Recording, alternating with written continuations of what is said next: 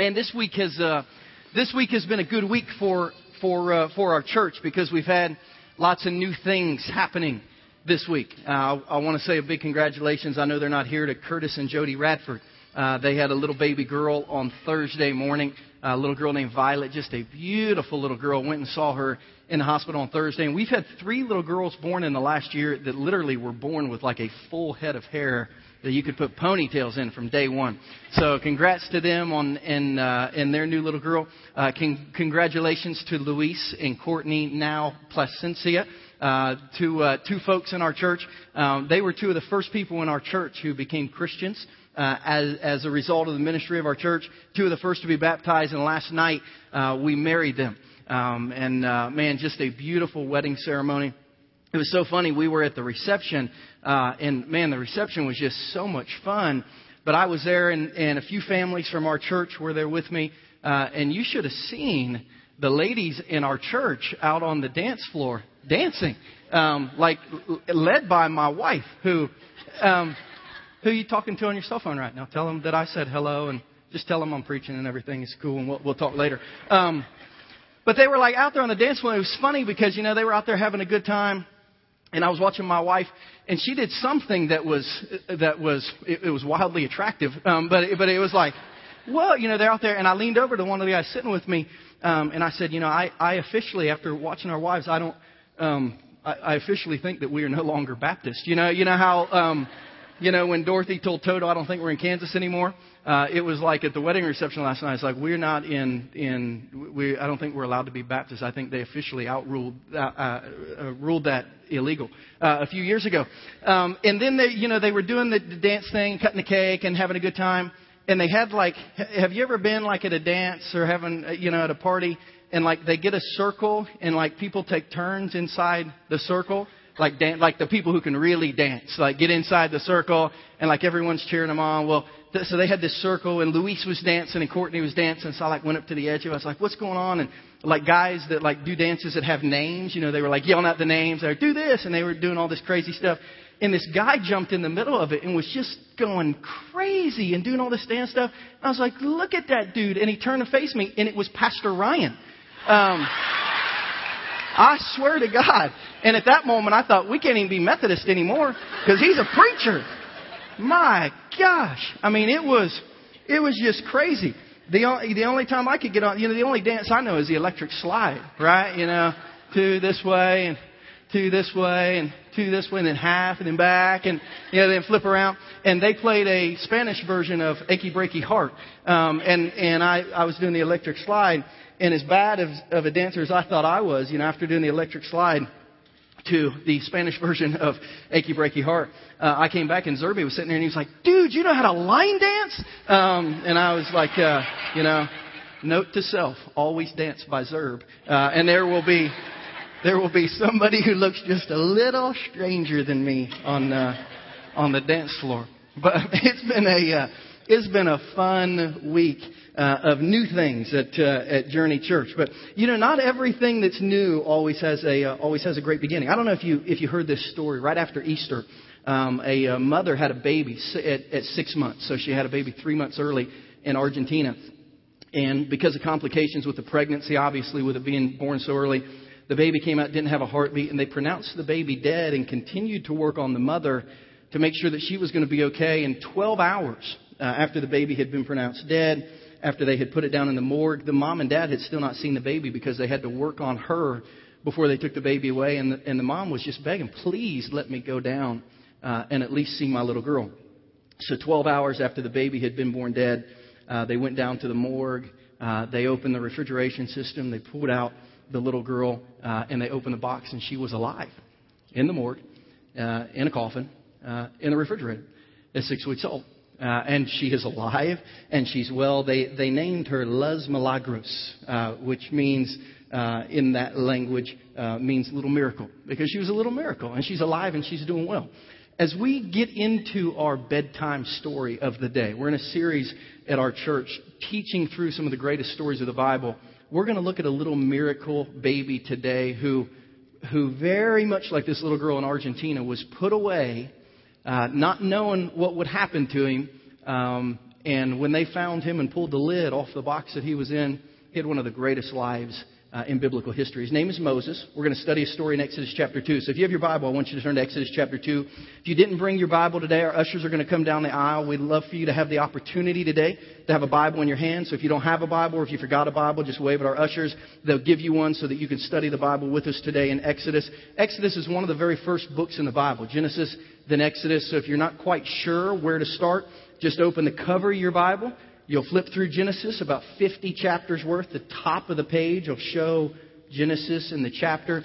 And you're going to find your way to Exodus chapter 2. And today we look at the life of a man named Moses. Now, the name Moses means drawn out of the water. That's why he was named that. Moses was not born without a heartbeat, but Moses was born in a place where they were killing babies. Moses was born as a slave in Egypt. Y'all know where Egypt is on a map. And the Israelites had been slaves of the Egyptians for more than 400 years. Our ushers are going down the aisle. If you didn't get sermon notes or a pen and you want to take some notes today, just holler at them and they'll give you something to write with. But the Israelites had been slaves in Egypt for more than 400 years. And it got to the point where they're very much like in the Roman Empire. There were more actual slaves than there were Egyptians. And the Egyptians said, you know what? Anytime these slaves have baby boys, we need to kill them or they're going to overrun us. So the report given to the midwives was, look, when you give birth, if it's a boy, we want you to take it and just throw it in the river, and the crocodiles and the alligators will get them, and that will work as our population control. Now, as crazy as that sounds, that's the exact same thing they're doing in India today. The ministry that we support in India, the Invisible Girl Project, in 2 weeks on July 8th, we'll be having our vision meeting for the trip we're taking to India in 2013. Brad and Jill McElroy, who lead that ministry, will be here.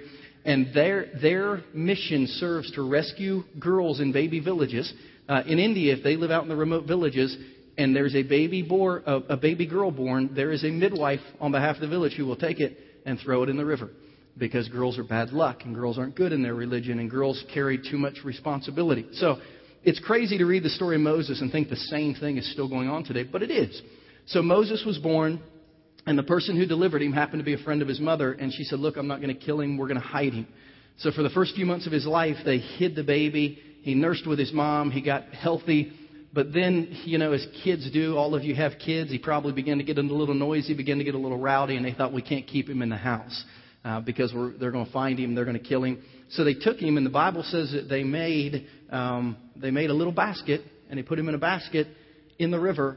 And it was there that God preserved his life. Someone found him, and we enter into one of the greatest stories in the Old Testament. And that's where we enter Exodus chapter 2, just kind of reading the little story of Moses' life. And before we jump into that, here's the first thing I want you to know. Because the title of my Bible study today, if there's a point to this Bible study, the point is this question. This morning, June 24, 2012, does God have your attention? Does God have your attention?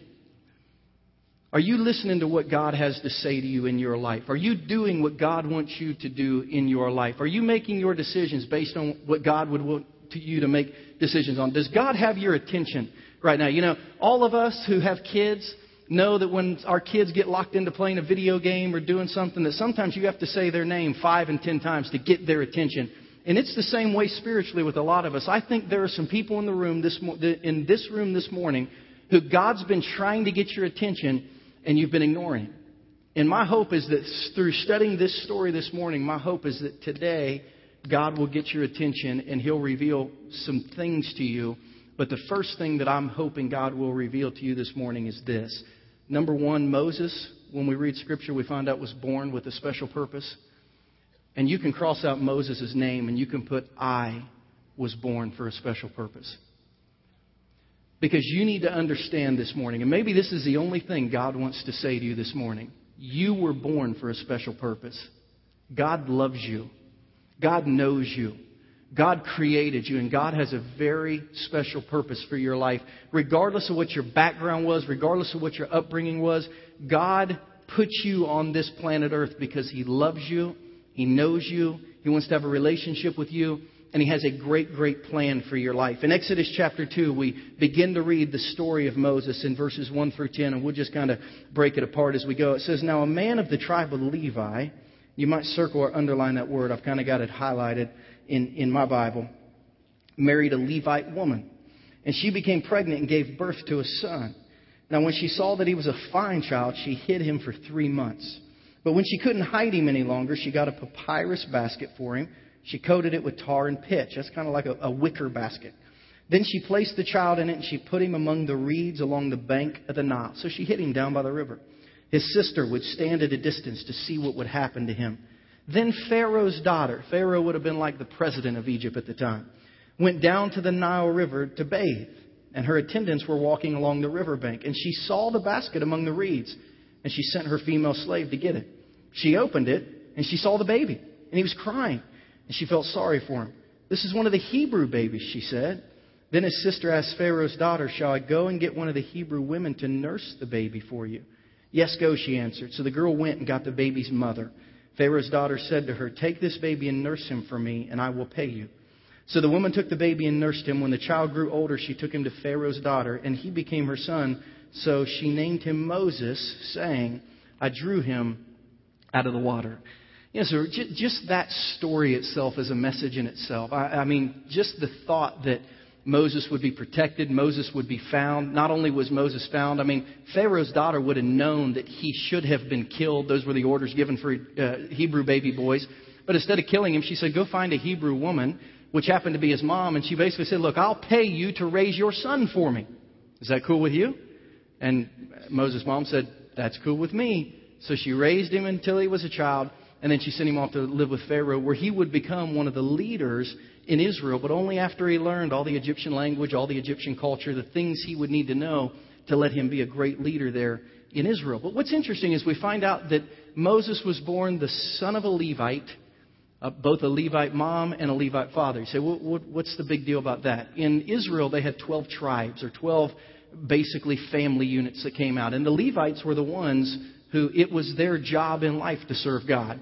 So if you were born to a Levite, specifically in the Old Testament, you were born to serve God. This tells us that Moses was born to serve God. It was his role in life. It was what God had designed him for. Moses was born to serve God, and he was going to serve him in an interesting way, but Moses was born to serve God. Let me ask you a question. Because we can know from Moses' childhood what he was going to grow up to be just because of the family that he was born into. When you were a kid, what did you want to grow up to be? I want you to think about that question. When you were in 3rd grade or 5th grade or 6th grade or 7th grade, what did you want to be when you grew up? And I'll ask you, I wonder how many of you became what you wanted to be as a child. I wonder how many of you now at 25, 35, 45, 55 are still trying to find out what you want to be when you grow up, what your purpose is in life. It's funny, I was born and raised in a Christian home, and although I didn't totally understand, how to live for God, I felt from a young age. I was in 5th grade when I was at an old-fashioned revival at my Nazarene church that I went to in southern Ohio. I was actually in a little town called Wheelersburg, Ohio. And at the end of this little service that we were having at a real small little church there, the pastor asked for anyone to come forward who felt like God was supposed to use them in life. And as a 5th grader, I was 10 or 11, I remember going down front that day and saying, God, I think you're supposed to use me in life. I didn't really know what that meant, but I just knew, I felt like, even from that young age, that God was going to use me in some way. In our 6th grade yearbook, if you can picture your 6th grade yearbook, they had every 6th grader's picture, and underneath the picture of the 6th grader, they had listed their future occupation, what they were going to be. And I didn't even remember this until a few years ago. I was flipping back through the yearbooks at my mom and dad's house, and man, you ever realize how awkward looking you were when you were in the 6th grade? I mean, I was a weird looking little kid, but I'm looking at the captions, and you see firefighter and police officer and professional basketball player and doctor and lawyer and all this stuff. And you get to little Christian Newsom. There I am in the 6th grade, and underneath my caption picture it says preacher. And I thought, wow, I don't even remember doing that. But I started going through my friends, and I thought, I wonder how many in 6th grade actually got it right. And it wasn't that I was smart. It wasn't that I was following God. There was just this sense that God wanted to use me, and how funny, coincidental that there I am in 6th grade saying, I'm going to grow up and be a preacher, and now at 34, here I am a preacher. If I could take a time out this morning, I would want to tell you all this. If I could just get one thing through your head this morning. You were born for a special purpose. You were born for a special purpose. The Bible says in Jeremiah 1:5, it's one of my favorite verses in the Bible. I love to pray this for babies like Tina Ellsworth sitting down here. She's got a little girl that's about 22 and a half weeks. Am I right or am I off a week there? Kind of right in it. 21 and a half weeks. That's going to be born soon. I love to pray this prayer for ladies in our church that are pregnant before their kids are even born. Because God told Jeremiah, before I formed you in the womb, I knew you. Before you were born, I set you apart and I appointed you a prophet to the nations. God told Jeremiah, listen, before you were even born, I knew who you were going to be and I knew what I wanted you to do for me. I cared about you that much. In Psalm 139, verses 13 through 18, this is some of the greatest scripture in the Bible. God says, for you created, or Psalmist David says, you created my inmost being.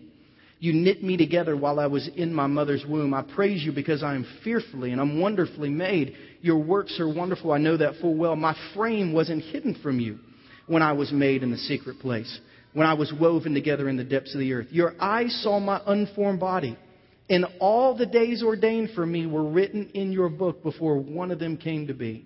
How precious are your thoughts, O God. How vast is the sum of them. Were I to count them, they would outnumber the grains of sand. Here the psalmist is saying, before I was even born, you knew me. You loved me. You knew every day that I was going to live. You knew all the things I was going to do. You knew all the great things I was going to accomplish. And you knew all the horrible mistakes that I was going to make and some of the consequences I would endure because of those. Yet you think about me so often. If I were to try to count how often God thinks about me, if you were to try to count how often God thinks about you, if you were to try to count how often God thinks about your kids and how much He loves you and how much He loves your kids and how much He loves your family, you would run out of numbers. Because God says, I think about you more than there is sand on the seashore. Have you ever gone to the beach and just picked up a handful of sand and tried to count how many grains of sand were there? God says, I think about you more than you would ever know. I love you more than you would ever know. I have a purpose for your life more than you could ever understand. You see, if you need to hear anything today, you need to hear God has a special purpose for you. You look at your life and you see, how did you end up in the current profession you're in? How did you end up in the city that you were in? So many of you are like me. I wasn't born in Kansas City. I never planned to be in Kansas City. Born in Southern Ohio, went to college in Virginia, yet here I am. This is where God designed me to live my life and do my ministry. You look at your life, there's no coincidences in life. God has designed your life for you to be where you are, living the life you are, married to who you are, with your kids the way that they are, working where you are so that you can make a difference and live life on purpose for Him. You think you're living by coincidence, or are you living by purpose? God has me exactly where He wants me because He loves me and wants to use me. Moses was born for a special purpose. But his purpose and his passion for that purpose needed a little work. You see, God had a specific purpose for Moses, but it took Moses a little while to understand what that purpose was and to be passionate about that purpose. And that's what we find in number 2. As we read through the life story of Moses, we see that Moses was passionate about something that he had previously failed at.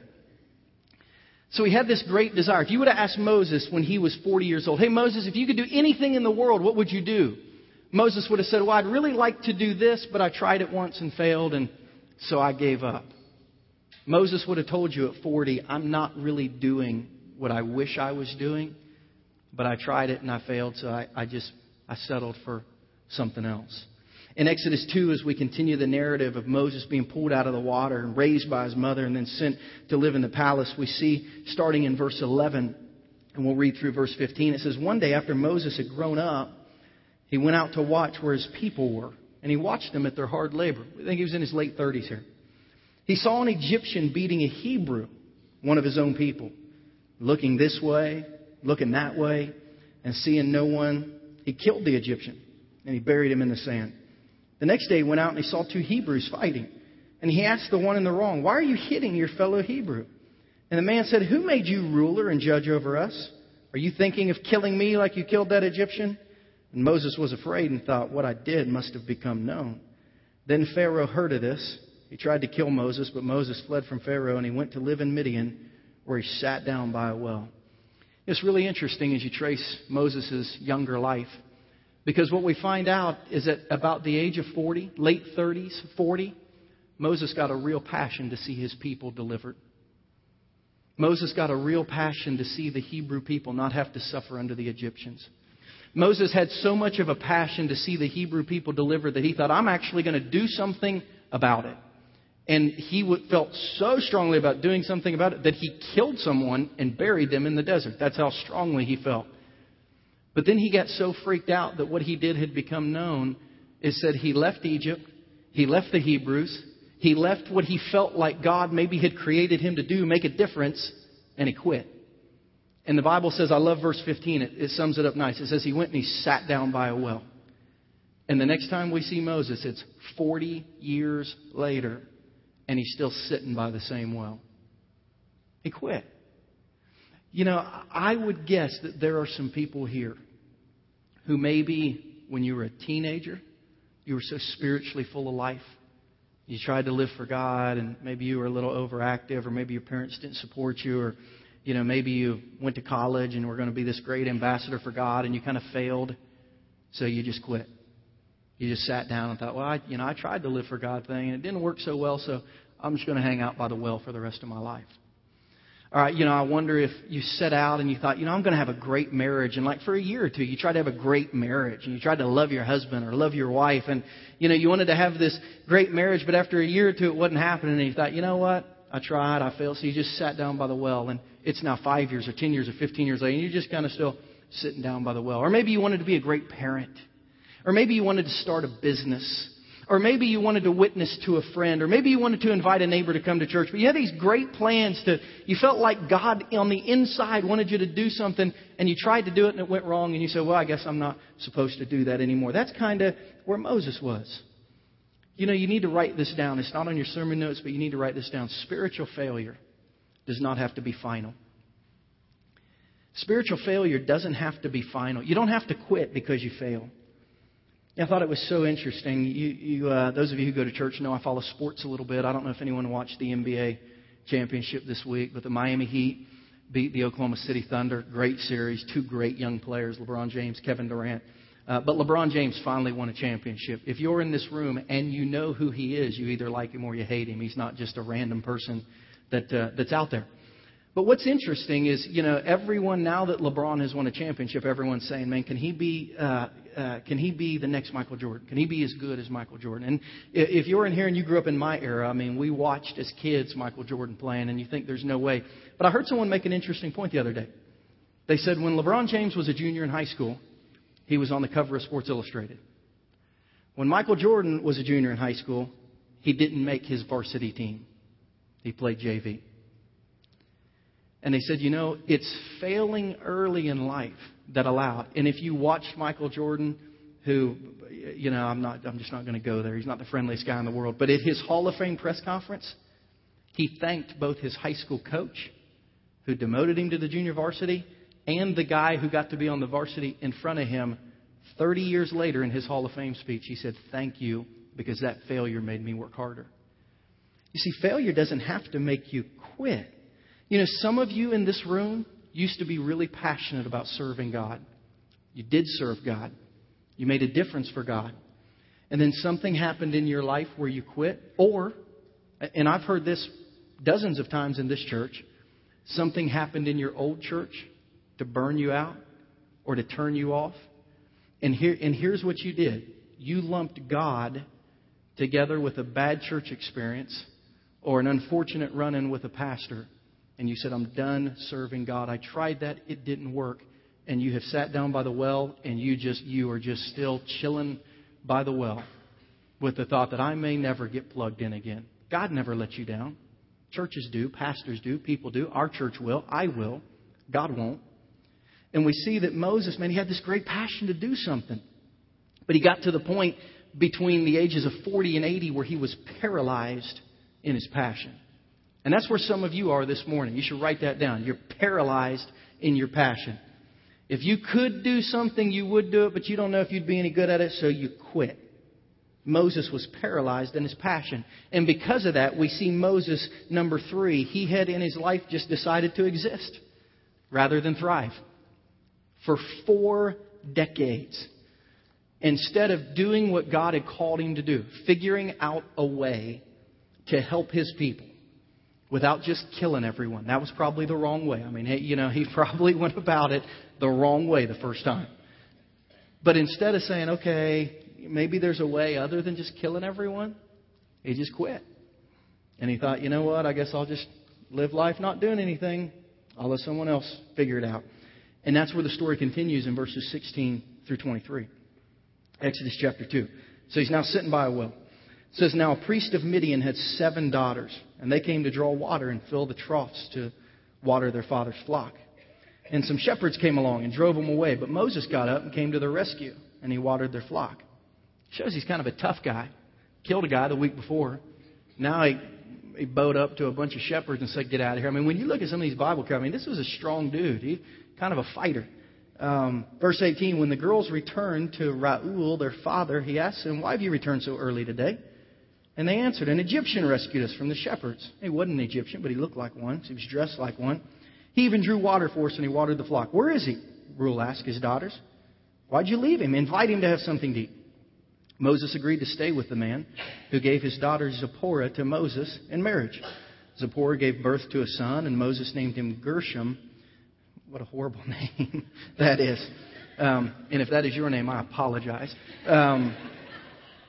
Saying, I've become a foreigner in a foreign land. During that long period, the king of Egypt died, and the Israelites groaned in their slavery and cried out. And their cry for help because of their slavery went up to God, and God heard their groaning.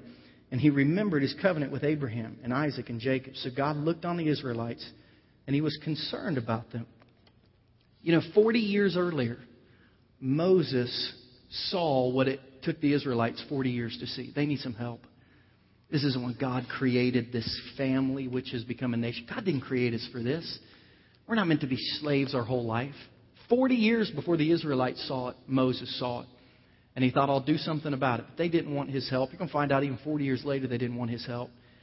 But finally, when God saw him, when God saw what was going on in Israel, he thought, I only know one guy who was willing to take his life in his own hands to do something about this.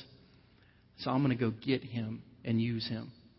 But where he found him was just hanging out in the desert, just existing, watching sheep, rather than thriving in life. Let me ask you this question as you sit here today. Are you thriving in life right now? Or are you just existing? Did you start something that would have been transformational in your life and your family's life, and then you stopped it, and now you're just like you're on cruise control? Maybe for your family this year in 2012, you started planning a vacation, but then you just stopped. Then your family won't get a week together somewhere to just love each other and take some time off, turn the phones off, put the laptops away. Maybe as an adult, you started to go back to school, finish your degree, get another degree, and like you got 6 or 9 or 12 credit hours, and then you just stopped. You're just kind of existing, just halfway in between. Maybe you started to write a book, or you started to write a song. God prompted your heart to do something really creative like that. And like you started, then you just stopped. Or maybe as a family, you guys decided to start getting out of debt. And like for 90 days, you worked real hard to get out of debt, and then you just stopped. Or you started, and I'm going to apply this to everyone but me because this one doesn't count. But, maybe at one point in your life, you've tried to start losing weight. And you do that for like a week or 10 days. And then you drive past Lamar's, and it's like, nobody buys donuts. They're going to go out of business. So you get a donut, and then you go to Chick-fil-A and order Papa John's. But it's not about me. That could happen to somebody. But maybe you started a diet and then you stopped. Or you started to witness to a friend. You started talking to him about Jesus, and then it got uncomfortable, so you stopped. You started to get back on track spiritually. This was going to be the year you read your Bible and you prayed and you memorized verses. And you did that for like a little bit, and then you stopped. You see, Moses started and then he stopped. And for 40 years, he never started again. Man, I would hate for that to be the testimony of the people in this church. That at 15 or 18 or 20 or 30 or 40 or 50, God did something great in your life and you got real excited about it and you started doing something and then you just stopped and you never finished. You decided to just exist through life instead of thriving. You get the point. You know what I'm talking about. And it reminds me of this verse. One of my favorite verses in the Bible is Romans 11:29, where Paul tells the church in Rome that God's gifts and His call are irrevocable. Say, what does that mean to me, Christian? That means this. When you feel like God lays something on your heart, He never changes His mind. You might, but He doesn't.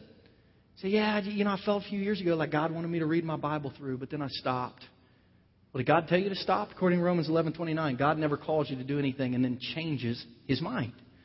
I felt like God wanted me to do this, and I started and then I just stopped. Or you say, man, I used to be really good at, and now I don't feel like...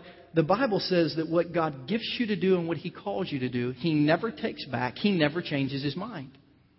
His gifting and His calling are irrevocable.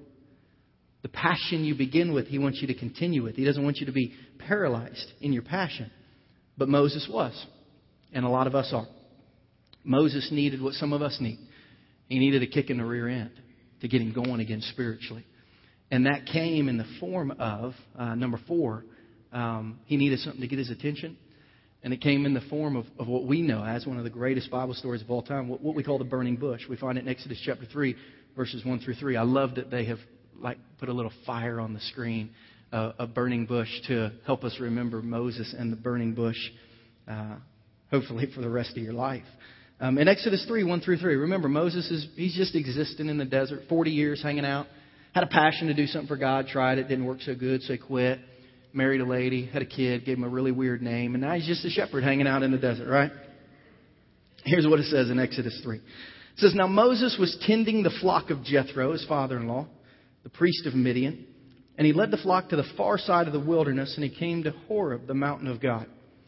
There the angel of the Lord appeared to him in flames of fire from within a bush. Moses saw that though the bush was on fire, it didn't burn up. So Moses thought, I'm going to go over and see this strange sight, why the bush doesn't burn up.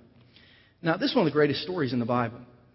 But what I love is how, I think sometimes we take it out of context. We think that Moses saw this bush, he went right up to it, he and God began hanging out. I think that it's possible that Moses had watched this bush on fire for days, if not weeks, and wondered. Because it said, the only time he went up to it, it said he watched it. And then finally when he figured it out, that bush is on fire, but it's not burning it up. I know you have to watch it for more than a minute to figure that out. Probably more than half a day to figure that out. Maybe after several hours, maybe after a couple days, maybe after a couple weeks. Moses was so thick-headed that God had to keep this bush on fire for, I don't know how long, but this is one of the many things when I get to heaven I want to find out. Like, how long was that bush on fire? Finally, Moses, after watching this bush, thought, I'm going to go check it out. God got his attention. It took God doing something supernatural to get his focus off the sheep and back on God's purpose for his life. You have to ask yourself, man, why don't we pay attention the first time? Why don't we pay attention the first time? Don't you feel after you didn't pay attention for the first time, don't you feel really dumb when it happens the second time and the third time and the fourth time? Have you ever got a speeding ticket in the exact same place by the exact same police officer? Like within a period of 2 weeks, Danielle? I'm just asking a question. I don't.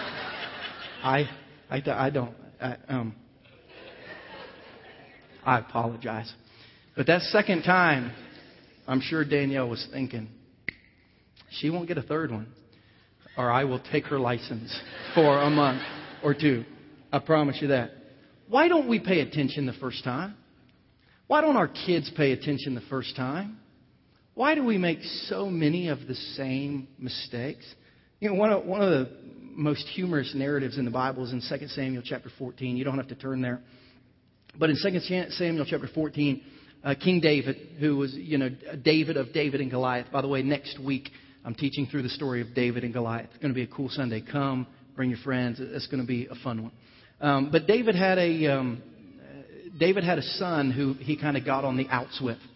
He and his son weren't getting along, and his son moved out of town because he and David were at odds with each other so much. And David was sad, and the son was sad, but David had a big ego, and he was like, I can't let my son come back. And finally, the commander of his army said, look, David, let him come back. So David said, all right, you can tell him to move back, but I don't want to see him.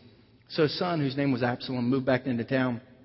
And the Bible says that after being in town for a little while and not getting to see his dad, he told one of his servants, he said, go tell Joab I need to talk to him. So the servant went and he found Joab and said, hey, Absalom needs to talk to you. And Joab said, yeah, I'll be right there. And he never went. So after a little while, Absalom said, hey, go find Joab and tell him I need to talk to him. So the guy went and found Joab and said, hey, maybe you forgot, but Absalom, he wants to talk to you and figure out what's going on with his dad. Can you come? Joab said, yeah, I'll be right there. And he never came. So the third time, Absalom called a servant and he said, look, I want you to go burn Joab's house down. And when he asked who did it, tell him I did, because I need to get a hold of him. So he did. And when Joab came, he said, why in the world did you do that? He said, I've been waiting on you to come. I needed to get your attention. That's the story in 2 Samuel 14:28 through 32. Absalom lived 2 years in Jerusalem without seeing the king's face. So Absalom sent for Joab in order to send him to the king, but Joab refused to come. So he sent a second time, but he refused to come. So he said to his servants, look, his field's next to mine, his barley's there. Just go and set it on fire. So Absalom's servants set the field on fire. Then Joab did go to Absalom's house. And he said, why have your servants set my field on fire? And Absalom said, look, I sent word to you. And I said, come here so I can send you to the king to ask, why have I come from Geshur? It'd be better if I were still there. Now then, I want to see the king's face. Sometimes I feel like God sends us a message and another message and another message. And we say, yeah, God, be right there. Yeah, God, be right there. Yeah, God, I'm going to do that next. Yeah, God, I'm going to do that next year. And God finally has to just set fire to something in our life to where we finally say, okay, God, you got my attention. What do you need? God had to get Moses' attention that he needed him to do something.